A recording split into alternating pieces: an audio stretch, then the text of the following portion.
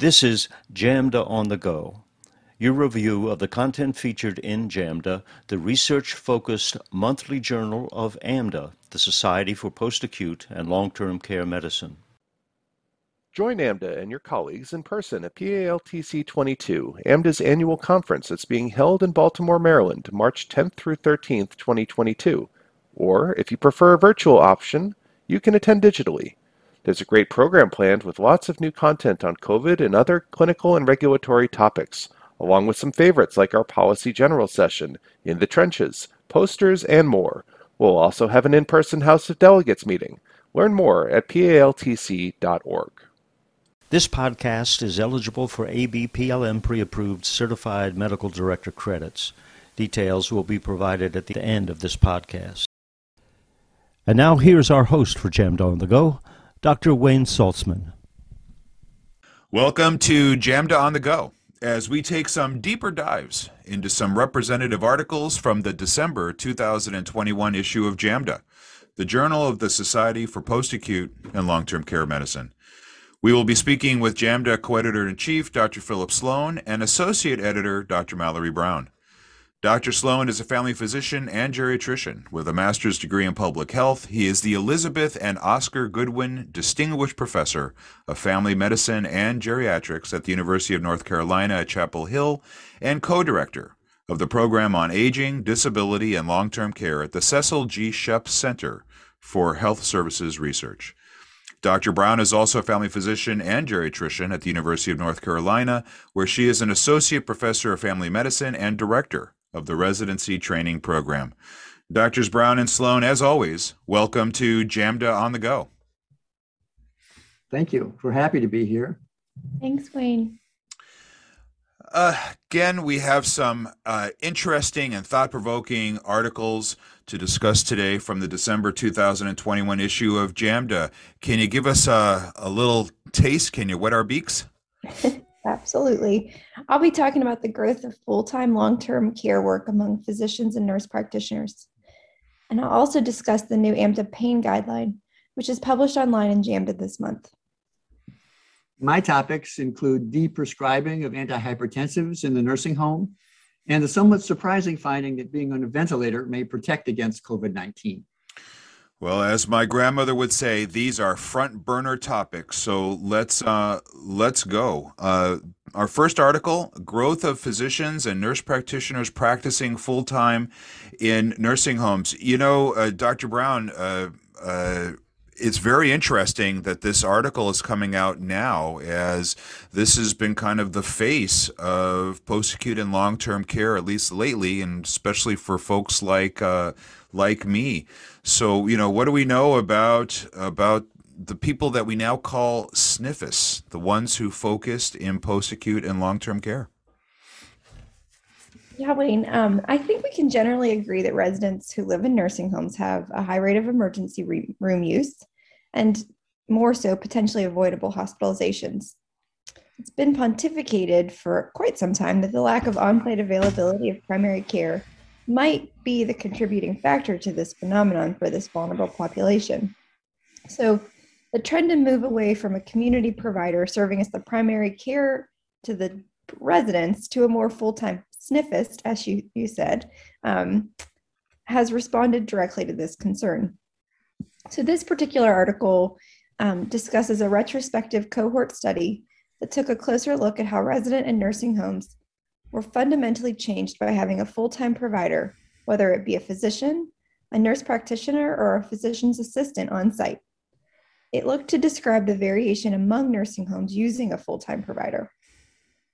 The first notable finding was that from 2008, when the study data began to be collected, to 2017, the number of full-time nursing home providers increased from about 26% to 44.6%.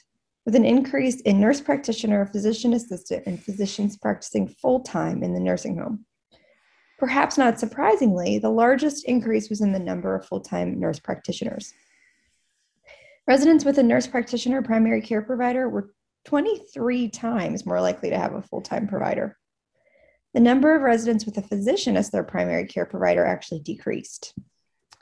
So residents who received care from both a physician and an NP or a PA increased from 33.6 in 2008 to 62.5% in 2018.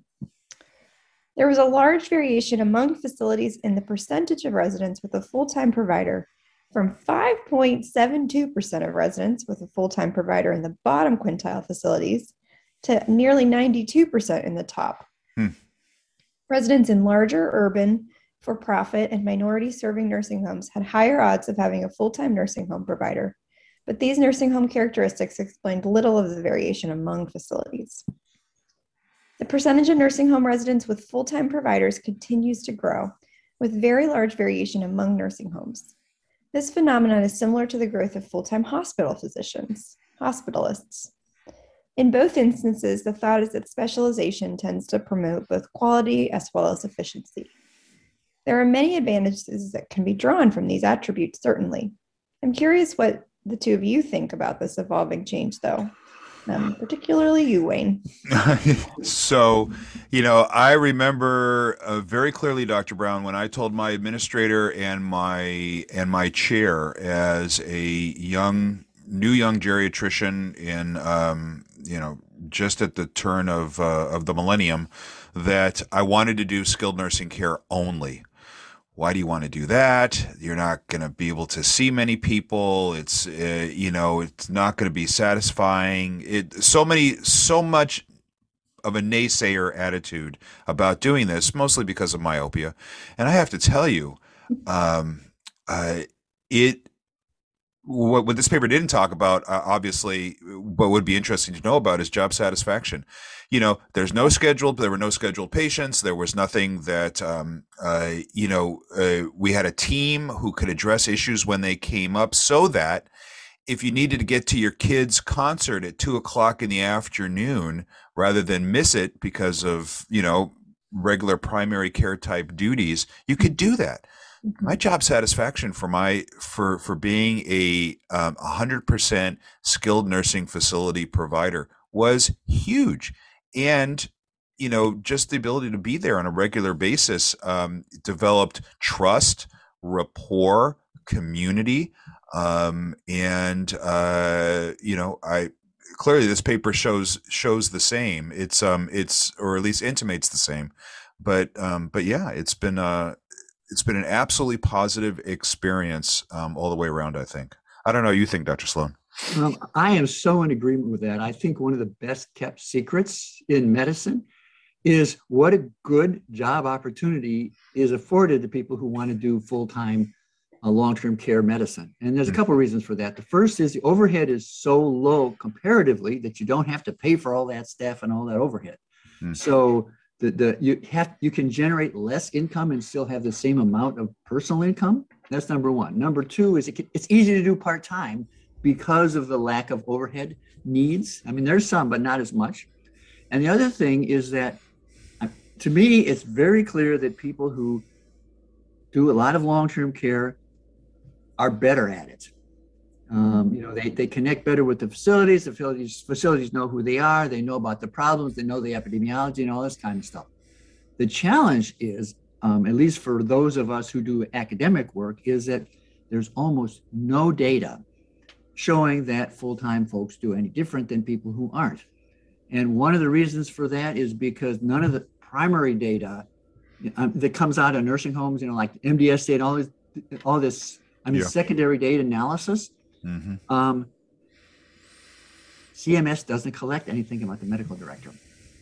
So it's something we're trying to change at a policy level, because it'd be so much easier then to demonstrate or test, the characteristics of the medical director against the outcomes. I totally echo that. If that resonates with me, and for all of our listeners out there who are, 100% practicing skilled nursing facility providers, what a change it's made to medicine to be able to call up the emergency room from your own institution and say, hey, it's Wayne, and I'm over here at at X facility. I'm going to be sending over Mrs. So-and-so. It's in the same, we're all sharing the same record. We're sharing the same philosophy of care. There's already a connection. I would cherish that study, Dr. Sloan, because I think that it would finally bring to light what we've been talking about for 20 years. Mm-hmm. Well, let's get on to our next article, which resonates with all of us, and I thought was very interesting. Deprescribing blood pressure treatment in long-term care residents. Deprescribing, it's the hot topic of the time. No clear guidelines. How do we approach deprescribing? Can be somewhat complicated. Dr. Sloan, do we have any additional information from this article from the December 2021 issue of JAMDA? Well, it's not a guideline, so it's not definitive in terms of what to do, but it certainly describes what's being done and raises some issues. It's a nice collaboration of faculty from the West Coast, Stanford, University of California, San Francisco, Veterans Administration, University of Washington. They looked at Veterans Administration, VA, electronic nursing home databases, which are pretty complete, mm-hmm. and looked at over 31,000 residents aged 65 and older in their nursing homes. They excluded post-acute and hospice patients because they really wanted to look at people who were long-stay nursing home residents. And that's and they wanted to look at trends in prescribing and deprescribing, particularly of antihypertensives. In this patient group, they looked at longitudinal prescribing histories of beta blockers, calcium channel blockers, angiotensin converting enzyme inhibitors, diuretics, central alpha blockers, vasodilators, potassium sparing diuretics, all the stuff that is generally used for hypertension control. And they studied prescribing trends on a week-by-week basis.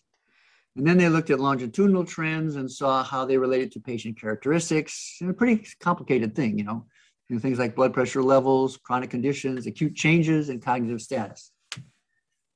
Interesting, 91% of these individuals in the study had blood pressures below 150/90 on enrollment, which means that they had pretty good hypertension control. But of course, like all nursing home residents, they had a lot of ADL impairments and other comorbidities with high mortality and hospitalization rates during follow-up. What they found was that deprescribing was pretty common. There was an average of 1.8 medication reductions of antihypertensive drugs per year. And 70% of the residents experienced deprescribing at least once during their observation period, whereas only 31% had an antihypertensive started or increased. This means essentially that deprescribing is the predominant role of physicians in nursing homes around antihypertensives. Now, the most common times deprescribing happened was, and not surprising, during the first 4 weeks after admission, because we know for a variety of reasons they're taking their medicines where they weren't before. They're not in quite a frenetic environment, maybe a little less anxiety. And then, of course, the last 4 weeks of life, when we're deprescribing things that are not, as much as we can in terms of providing for comfort. Other factors statistically associated with deprescribing included older age, lower blood pressure, of course, better cognitive function, a recent fall, and a lower GFR. These are all things we can understand. In conclusion, the authors noted that the vast majority of the literature on blood pressure medication has focused on the initiation and intensification of therapy, and that nursing home residents have been excluded from most research. Their data supports the notion that deprescribing should be at the foremost of our minds when managing nursing home residents, particularly during that month after admission, when they have adverse events, like falls that could be related to hypotension, and when they're physically declining. They also point out that more work needs to be done to help providers make evidence-based decisions rather than flying by the seat of our pants. And what a great article to follow the previous article that we talked about, because who really is able to look at this unique cohort of folks that we call nursing home residents and think of them differently than how they were thought of in the community, just in regard to their needs, as you've already described, Dr. Sloan. But it reminds me, once again, as a young geriatrician, having a 90-plus-year-old come into the facility who went to the hospital with that very common diagnosis of weakness and dizziness, and had a full workup from everybody, neurology, cardiology, couldn't find a thing wrong. And of course, sent her to the skilled nursing setting where she would be cured by Dr. Wayne Saltzman, and found that she was on probably close to a kabillion hypertensive medications, for which we took away slowly. And lo and behold, no more weakness and dizziness. A fairly functional lady who was actually able to be discharged back to the community. So I agree. We need more work in this, and AMDA, the society again, is looking at focusing on deprescribing, and hopefully it'll have some substance to that. I think there's another point in your anecdote, which is that as hospital stays have gotten shorter and shorter, it's virtually impossible to do things like see what the blood pressure is actually doing. Yeah, that's right. Yeah. In some cases, elders do follow Occam's razor. The simplest solution is probably the correct one. If we only had time and thought to look at that, like medication. So let's get to article number 3. Pain management in the post-acute and long-term care setting, and AMDA clinical practice guideline. Dr. Brown, this has been long in the making, and the folks who have worked on this have, really been diligent and have gone back and forth. And, tell us about these guidelines that I'm so thankful JAMDA has published. Me too, Wayne. I think I'll do my best to describe it.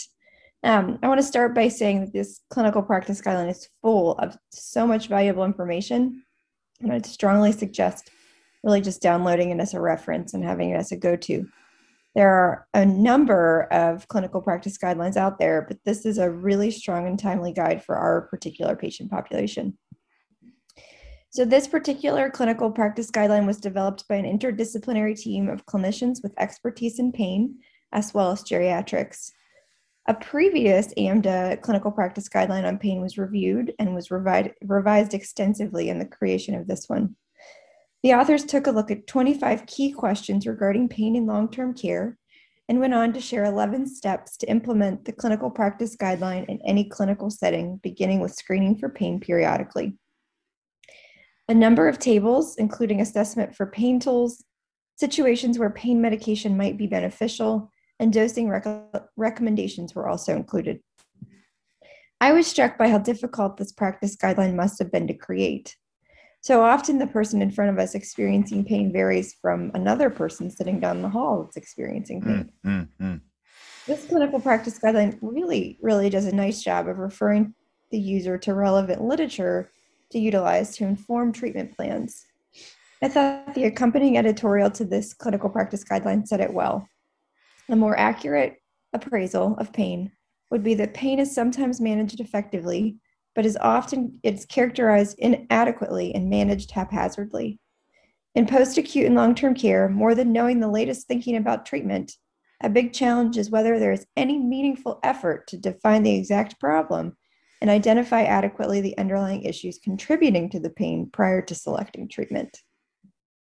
So the pain clinical practice guideline emphasizes the importance of following all key steps in the care delivery process, including recognition and assessment, diagnosis and interpretation of findings, treatment and ongoing monitoring, as well as encouraging us to slow down and not just go from symptom to treatment. There's a really beautiful figure to reorient oneself in clinical problem solving and decision making at the start of these guidelines. From there, it jumps into the questions we all ask ourselves. What is the pain? What are some common challenges in managing pain? When should screening take place? Just to name a few. It walks through descriptors, challenges, biases we might have, variability in practice, roles we each play in treating pain, and how policy impacts all of this.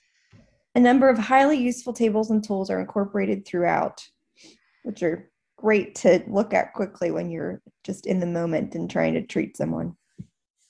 I think the idea I like most about this particular clinical practice guideline is that it provides substantial flexibility in adapting general recommendations to specific situations and patients. It provides the guiding principles for decision-making and explains how to think through specific situations, but it also recognizes that there are many different opinions and perspectives about pain and some common agreement. I, for one, will have this document printed off and prepared to refer to when I'm seeing patients in my nursing home practice. I'm hopeful I could share it with my nursing home colleagues as well to make pain management less intimidating for all of us. Mm-hmm. Another great segue along this list of articles that we're reviewing together about how we really need to look at this population as the unique population it is, and that often includes pain as well. So as you mentioned, Dr. Brown, this is not the type of thing you take on a beach to read, it's not a story. It's but it is a reference, and I can envision it in an interdisciplinary team meeting, on benchside rounds, working with fellows and students, and sharing information with our frontline staff to help increase their awareness of pain and the needs of managing and how we look at individuals uniquely. Really, really great resource. Well, our last article, the absence of COVID-19 disease among chronically ventilated nursing home patients, fascinating, and keeping in line with the attention that JAMDA continues to place on COVID-19 and the research that is coming out of it. I am surprised when I think of chronic ventilator management, because I kind of transitioned to compromised pulmonary status and increased risk for infection. So tell us a little bit more about this article, Dr. Sloan, from the December 2021 issue of JAMDA. Well, Wayne, it struck me as quite counterintuitive as well when I looked at this paper. But it's true. Being on a ventilator may help protect you against COVID-19, according to this study in this month's JAMDA. Now, it's a small paper reporting data from 3 nursing homes in New York, each of which had a ventilator unit and 1 or more other units in the building, and each of which had at least 1 COVID-19 outbreak. What they found was that the COVID-19 death rate among the 93 ventilated patients was around 10%, whereas the death rate among the almost 1,200 non-ventilated patients was almost 20%, almost twice as much. They also found that when they started testing patients for COVID, none of the ventilator patients tested positive, whereas many unventilated patients did, being asymptomatic. This was despite the fact the same staff had the positivity rates in the staff were similar across the units.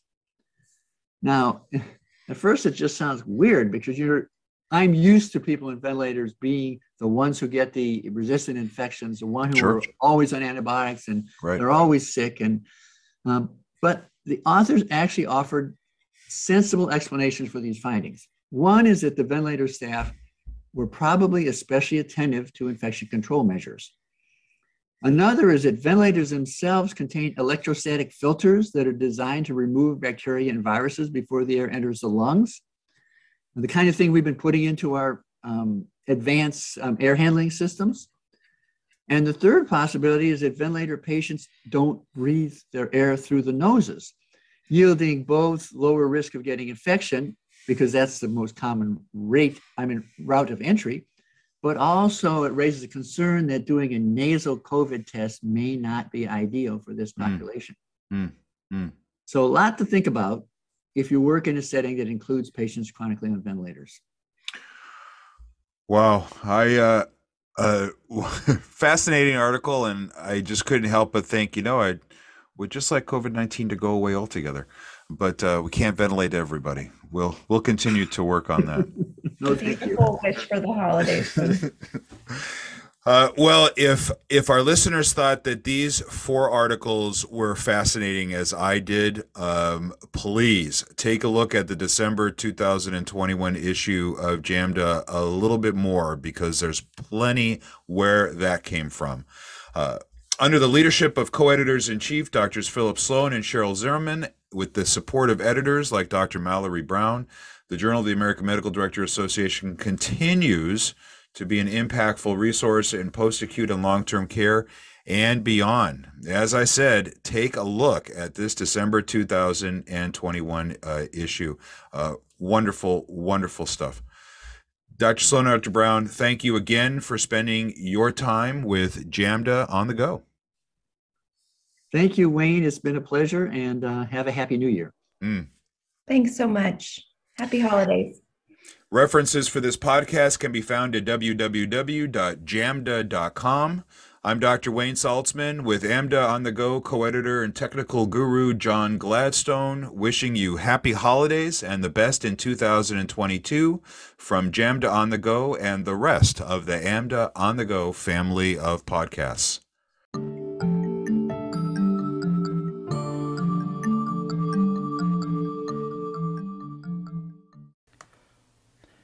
If you are a physician and interested in obtaining ABPLM pre-approved Certified Medical Director credits for certification or recertification, go to our new learning management system at apex.paltc.org.